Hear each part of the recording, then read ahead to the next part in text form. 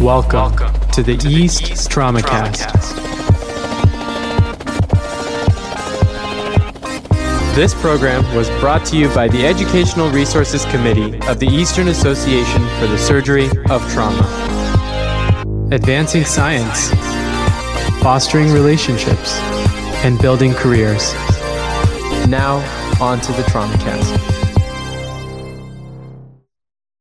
Before we get started, I'd like to say thank you to Haemonetics for their generous and unrestricted grant for the Educational Resources Committee and TraumaCast.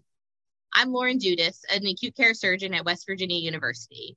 I'm Jeremy Levin, trauma surgeon at Methodist Hospital in Indianapolis, Indiana. I'm Rachel Choron. I'm a trauma surgeon here at Rutgers Robert Wood Johnson Medical School in New Brunswick, New Jersey. I'm Mike Radomski. I'm a trauma surgeon at Grant Medical Center in Columbus, Ohio. I'm really excited about this discussion with you, Rachel, because duodenal injuries is one of those things where I think everyone has an opinion and most people don't have just a ton of duodenal injuries in their back pocket, right? Like it is a rare injury. Like I'm sure you have that similar kind of thing as well. How many duodenal injuries have you taken care of? I think maybe on average 2 a year would be the most. I'm not sure. Rachel, take us through like how did your interest start for duodenal injuries and what's your thoughts about them? You know, I think it's an interesting subject to me, and these are interesting patients because these patients tend to stay with you for a little while in the hospital. You often have to manage complications for them as an inpatient and outpatient. And so they become the talked about patient on the service for a while. And so I think even though they're rare injuries, they do kind of become prominent in our minds.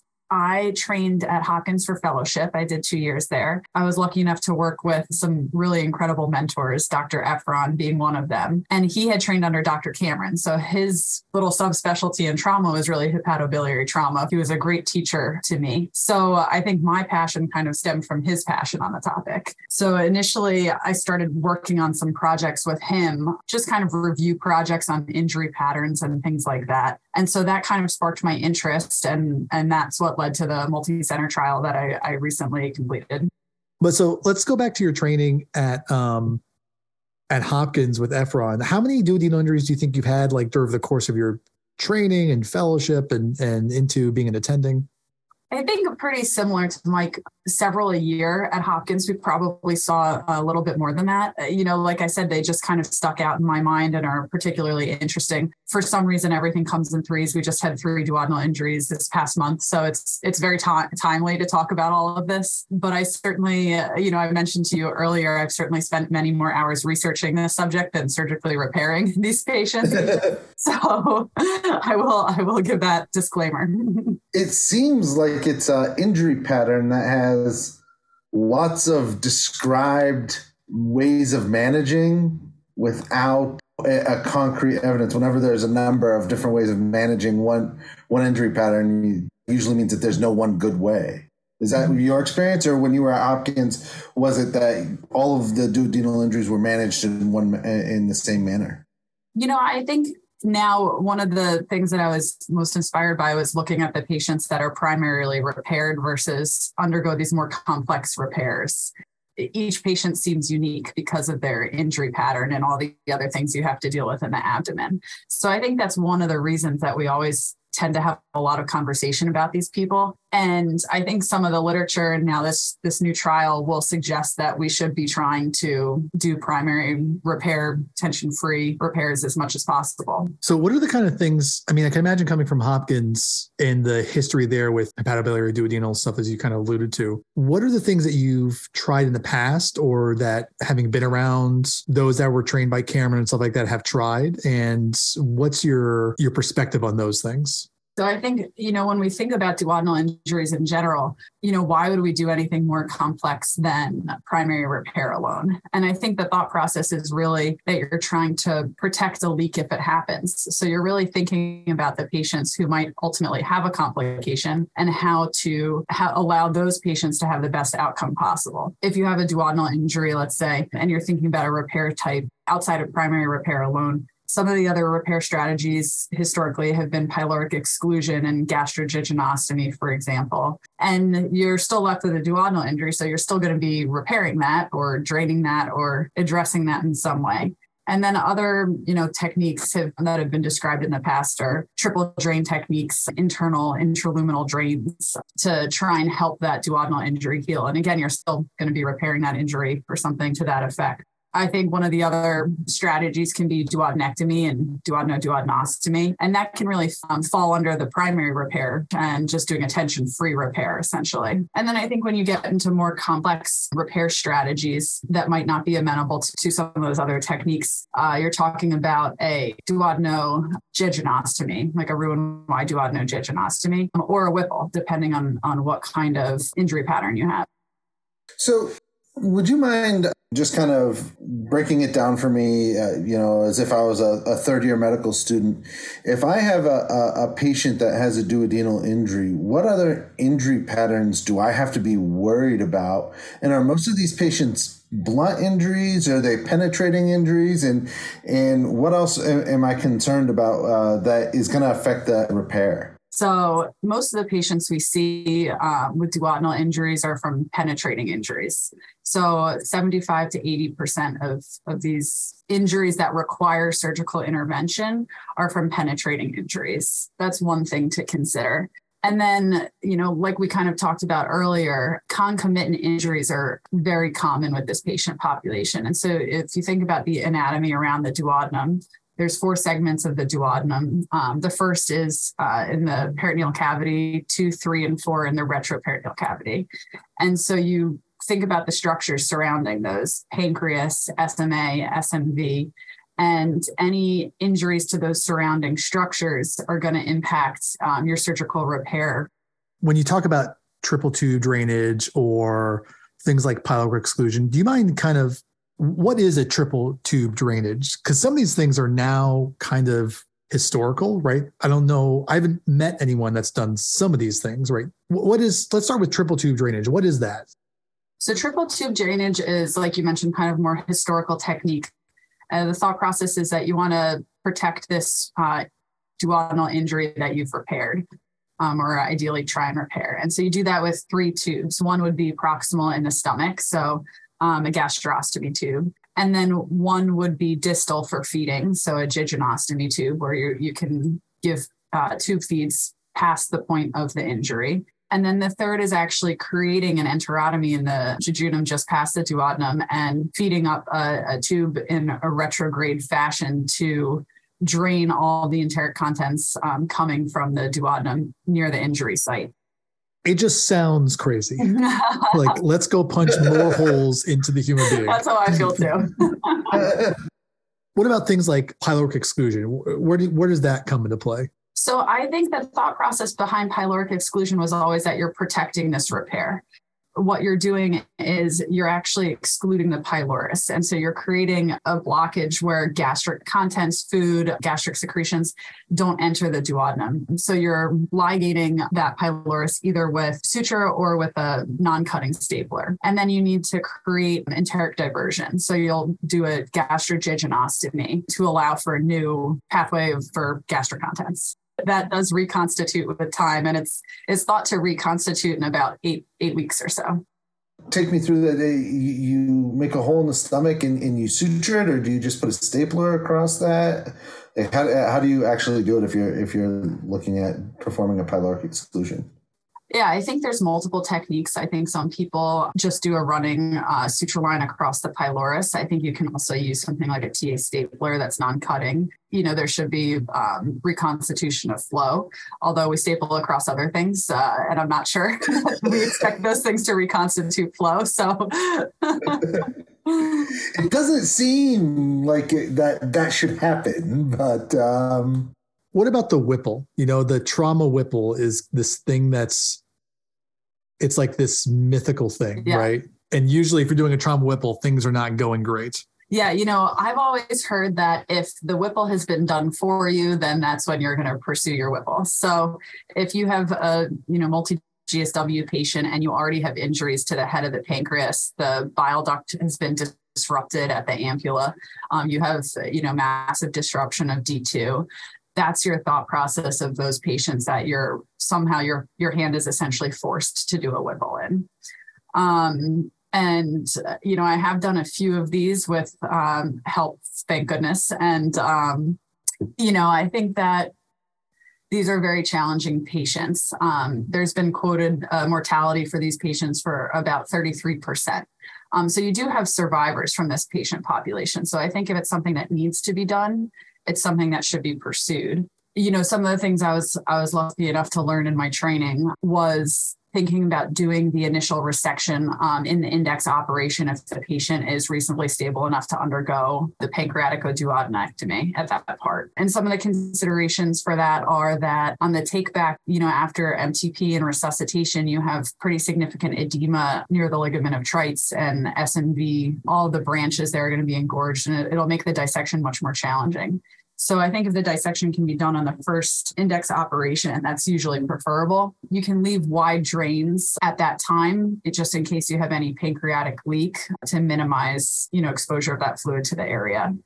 And then ideally on your take back is when you'll do your reconstruction and your 3 anastomoses. I can see why you could be so interested in this, because it just seems like there's multiple different ways of addressing these injuries, which means that, it's something that's ripe for studying. Is that the same way you felt, or? Absolutely. So now take us through, I don't think anyone's going to be surprised given that you got the podium at East, but you did a East multicenter trial on this exact thing. So walk us through the idea for coming up with that study, which I think Mike kind of just alluded to. And then what were your thoughts on the construction of it, your endpoints, what you wanted to learn from it? Yeah, absolutely. So, I think like you guys were just talking about, because there's so many different options about how to repair these injuries, there hasn't been really a definitive study that looked at the patients who actually leaked and whether they were protected by these adjunctive techniques beyond like a tension-free repair, beyond a duodenectomy with primary repair. So that was kind of what I was curious about. And in the last 10, 15 years, there's definitely been a push in the literature towards a primary tension-free repair if you can do it. And Dr. Paula Ferrata had recently done a multi-center trial, I think with 13 sites through the Pan American Society, and looked at 372 patients with duodenal injuries. So that I thought was a really great paper that gave us a much bigger case series to work on and to see these patients better described. So that's kind of where this, interest kind of stemmed from and the questions that I had. And so what kind of leak rate are we talking about? So if you do a tension-free primary repair, you debride the edges of the duodenum, what kind of leak rate is there? So, it depends on the paper you look at. In our multi-center trial, we managed to get 35 participating level 1 centers to contribute data. And so we had 861 patients. And of those 861 patients, there was 43 patients who leaked in the duodenal primary repair group alone versus 70 that leaked in the repair group that also got these complex repairs with adjunctive measures. So it's like 5% and 10% almost.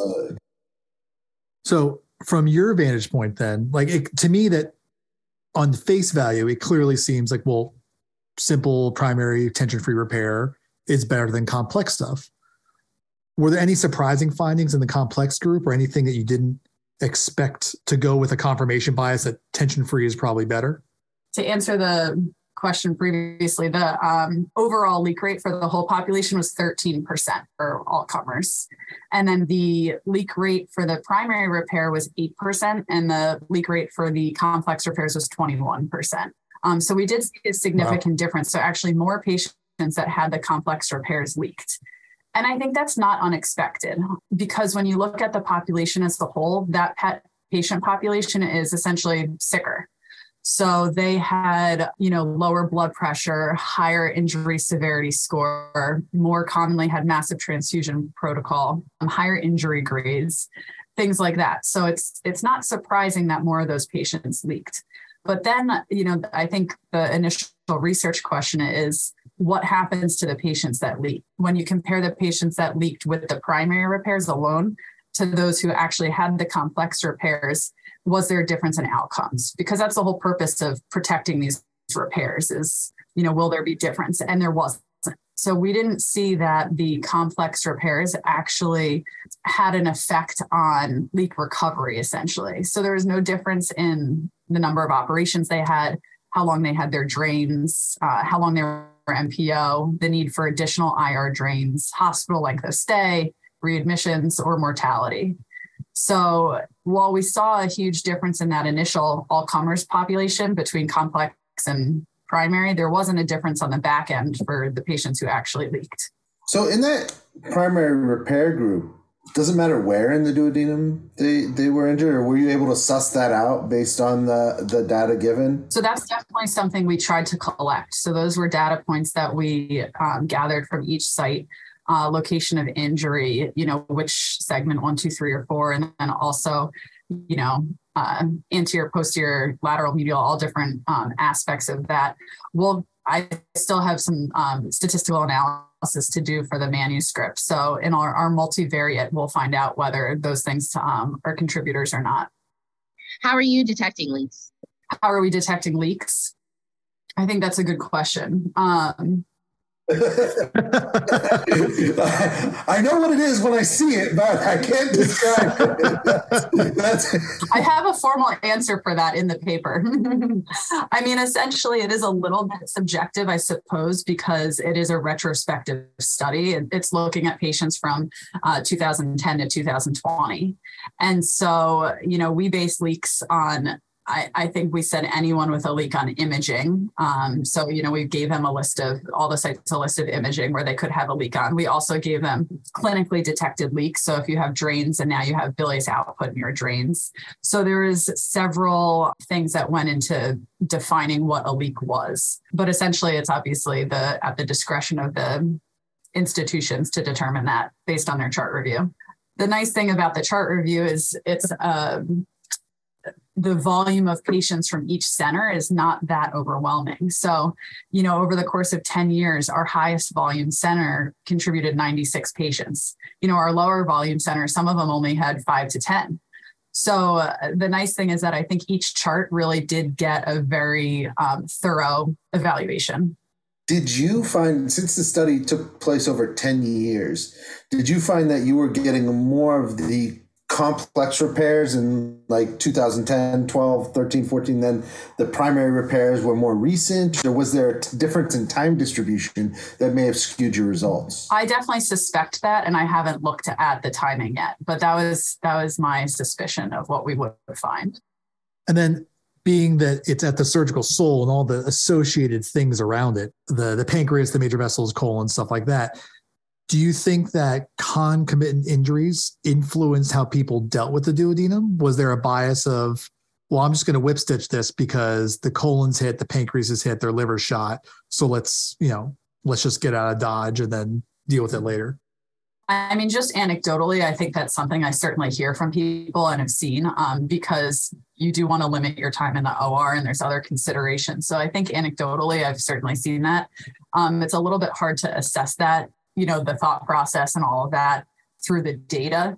But I will say in terms of concomitant injuries, the pancreatic injuries, I believe, will be associated with higher mortality in all the groups that we looked at.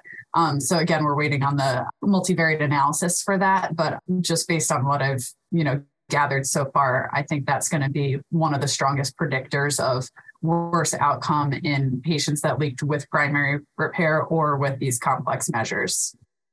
Were you able to glean from the data, early mortality versus late mortality? If you get your patient through the acute phase, you fix their duodenum, the duodenum has a chance to leak.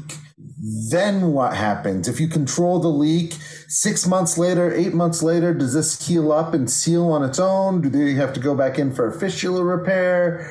What do we tell those patients that are now kind of on the floor with a stable duodenal leak? That's controlled? Absolutely. So I think that those patients are actually going to be in subsequent analyses for me because those patients are of particular interest. I think, again, those patients stand out to us because they are longitudinal patients that we see. And when I was looking at the data in terms of hospital length of stay and that kind of thing that is specific to that group, there weren't that many. It was less than I was imagining. So I do think that it's probably a smaller population than I was originally thinking. The mortality, you said that you had a 33% mortality. Is that right? That wasn't our mortality. That was previously quoted for patients that undergo Whipple's. Uh-huh. Our mortality rate was 11% overall for all comers. And then when you look at patients that leak, it was 10%. So pretty similar, actually. So then did you it's funny, my center was one of the contributing centers. And I did notice with... Thank you. You're welcome. I did notice, you had to go back and kind of read op notes and get a sense of what was going on. One, it made me appreciative of next time I have this, I'm going to be a lot more descriptive of where the injury is. Because some of them were just there was injury to the duodenum. And you're like, that is meaningless. Yes. Yeah. Thank you. I really hated those people when I was doing this review. But then, what I also noticed is there was a lot of people, patient came in, they were in extremis, they were non-MTP, they whip stitched the duodenum. Okay, up there they came back in 24 to 48 hours. And then on the take back, it wasn't often the same surgeon, right? Because it came in at night and then the daytime surgeon took it back and they look at the duodenum like, good enough. I'm not going to take out the stitches. So I wonder how much of this is their patients were bucketed into a repair type based on one surgeon doing it and then handing off to a different surgeon versus if it was the same surgeon, if they would have made a different choice on the take back. Yeah, that's certainly a really interesting question. And it's something that has come up recently in our own department about, kind of the team approach we have. I think there's logistics, of course, as we know as trauma surgeons, as to why we approach our patients in this way, because it's just very time consuming to be in the hospital 24 hours a day. So can you tell me, either from your own experience or from what you found in your study, what kind of feeding and nutrition strategies are people using generally for these injuries? Yeah, so that is definitely, I think that this project won't stop here after this first manuscript. And so I think our second manuscript using this population is going to look at that exact topic. And so I'm really interested in the nutrition of these patients, the drains, how long they were MPO for, enteral feeds versus, TPN. And so that's really kind of some of the upcoming questions that we plan on trying to answer and tackle. Technically, are you able to, using the data that you have, determine, is buttressing it better, using omentum is better, or using loop of bow is better? How are most of them primarily repaired? It's interesting. I think, again, this is probably more perspective than from my data, but I'd say that my go-to is using, an omental patch over the duodenal injury. And that's been, kind of the technique I've used. And it's interesting. West actually has a kind of a guidelines approach to duodenal injuries. And in it, they also reference that. So when I was just kind of reviewing the West guidelines for duodenal injuries and the management of those, that is something they mention. Yeah, I'll definitely swing down either a falsi flap or a tongue of omentum up or something why not? So what are the next steps from here? Because it just seems like doing a prospective study to be able to collect the data on this type of injury would be so difficult. And it would be a career-long project. It would be. Unless you're going to go out and stab a bunch of people. That's right.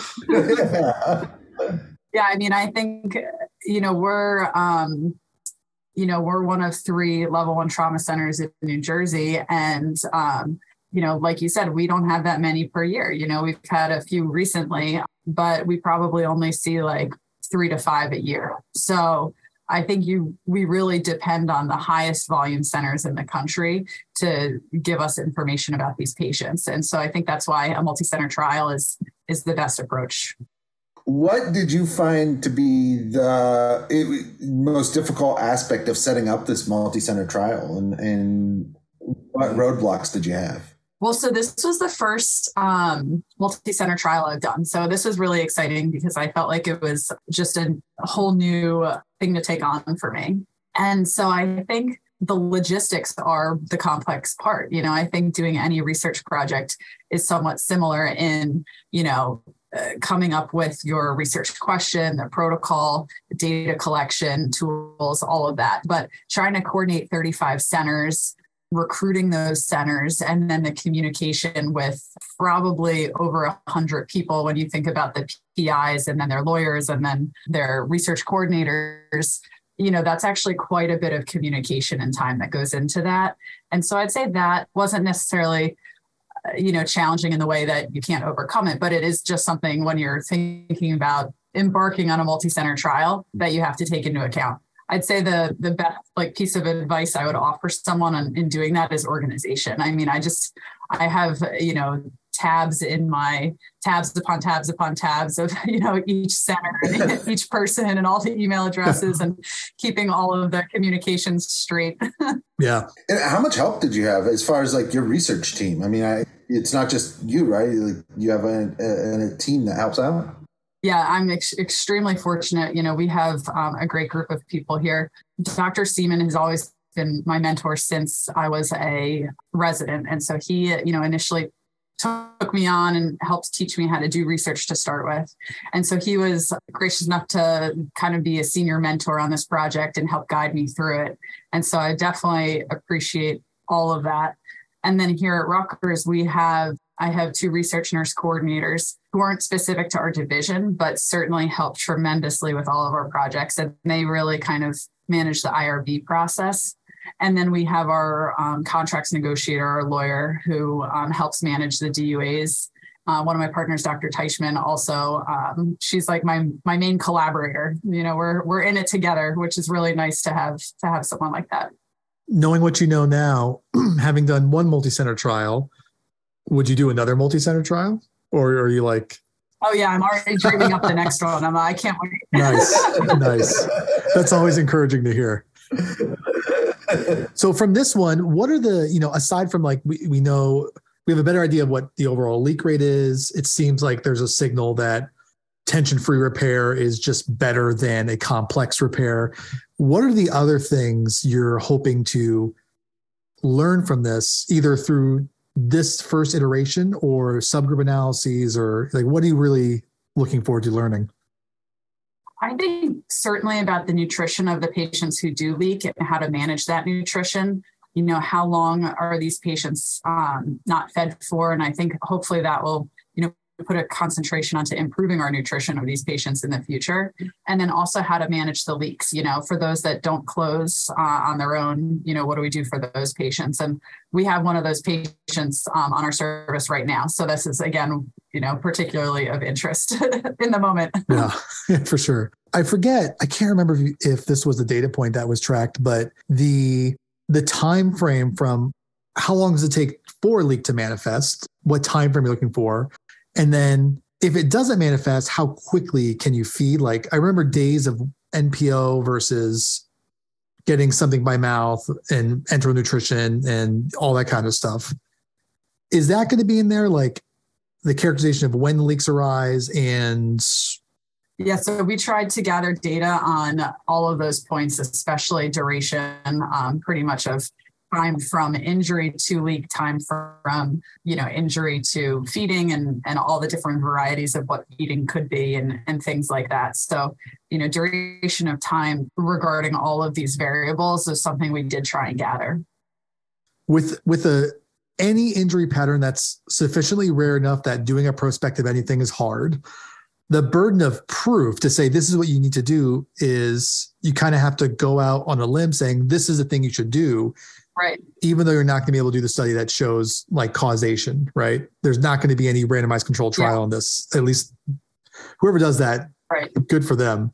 Did this data and did your paper change how you manage them personally? I think I already was biased to, favor primary repair when possible. And so that was, kind of my thought process going in. So I'm not sure that it's going to change my specific management. I think the follow-up manuscript regarding feeding techniques and things like that and drain techniques, that certainly could. So I think those will kind of be interesting answers as well. Do you think any aspect of, the data that you get from this study could be translatable to how we manage duodenal ulcers, for instance? That's a good question. Yeah, I think that's a really good question. And, it's challenging because, when we talk about primary repair, the first step of that is really debriding the affected tissue. If there's blast injury or whatever appears a little bit unhealthy. And so when we talk about our ulcer patients, sometimes that can be a lot of tissue. I don't have the answer for that question right now, but that's kind of my first thought is that could come with more debridement than our trauma patients potentially. One thing that just popped into my head is I have never done a primary duodenoscopy. That is kind of, in a way, a simple tension-free repair, right? Absolutely. How often did you see people doing that? Like, was there a lot of people doing that across the country of let's cut out a portion of the duodenum and sew it back to itself? And do you think you'll incorporate that? Like, what injuries do you think that's reserved for? I think to me, that's essentially reserved for, again, usually when the damage is done initially. If you have a transection, essentially, 100% or nearly 100% of your circumference disrupted. I think those are the patients that I would apply that technique to. And, we saw that not uncommonly. I think about 1/8 of the patients had that technique. Oh, wow. So that's a pretty good amount. Maybe a little bit less than that, maybe 1/10 or so. But still, that's, it was not an uncommon strategy that was utilized. What was the most common strategy? Primary repair. Yes, 61% of the patients had primary repair. So the simple repair, the duodenostomy, these all fail really well, which I think is always something that was instilled with me. If you're going to mess with the duodenum, you have to do the operation that is going to fail the best. And it does seem like you start doing complex things, you're just burning bridges, right? A simple repair, if it goes down and leak and you have to go back in, you can still do Roux-en-Y. You can do, you can still do all the crazy stuff. You can do pyloric exclusion, triple tube. That you haven't burned those bridges. Yeah, that's my thought process too. I think that it seems like the primary repairs won't leak more, and they won't do worse if they do leak. And then you obviously have options for if you need to go back. I think the Roux-en-Y duodenojejunectomy is a good option if you need that. It's kind of funny how I've noticed a trend in certain areas of injury management that everything is just going towards simpler. Like we used to do all these really complex things and everything is just going, no, just do the simplest thing, right? Just simple things work. Just don't try to reinvent the wheel. And this certainly gets to that. Like just keep it simple. Are there any other points or anything else that you'd like to mention or bring up that we didn't hit on? No, just thank you guys so much for inviting me here to talk about this. Like I said, this is definitely a passion of mine. It's a super interesting topic. These patients I'm always really interested in. So I'm just really grateful to East for allowing me to do this and then also giving me the opportunity to do the multi-center trial to begin with. Well, we're grateful for you for doing it. For your results. For sure. Yeah, exactly. 100%. Thank you, Rachel. This has been a great discussion. For any of our listeners out there, remember, if you're at East, go to Dr. Rachel Choron's podium presentation over the East Multicenter Trial on duodenal injuries. That wraps up another episode of TraumaCast, brought to you by the Educational Resources Committee of the Eastern Association for the Surgery of Trauma. Visit east.org to check out all the great educational and career development resources we have to offer. And make sure you subscribe to the TraumaCast series so you don't miss any of our exciting upcoming programs or interviews. If you're searching for cutting-edge science, professional education, networking, and career development, remember, all you need to do is look to the East.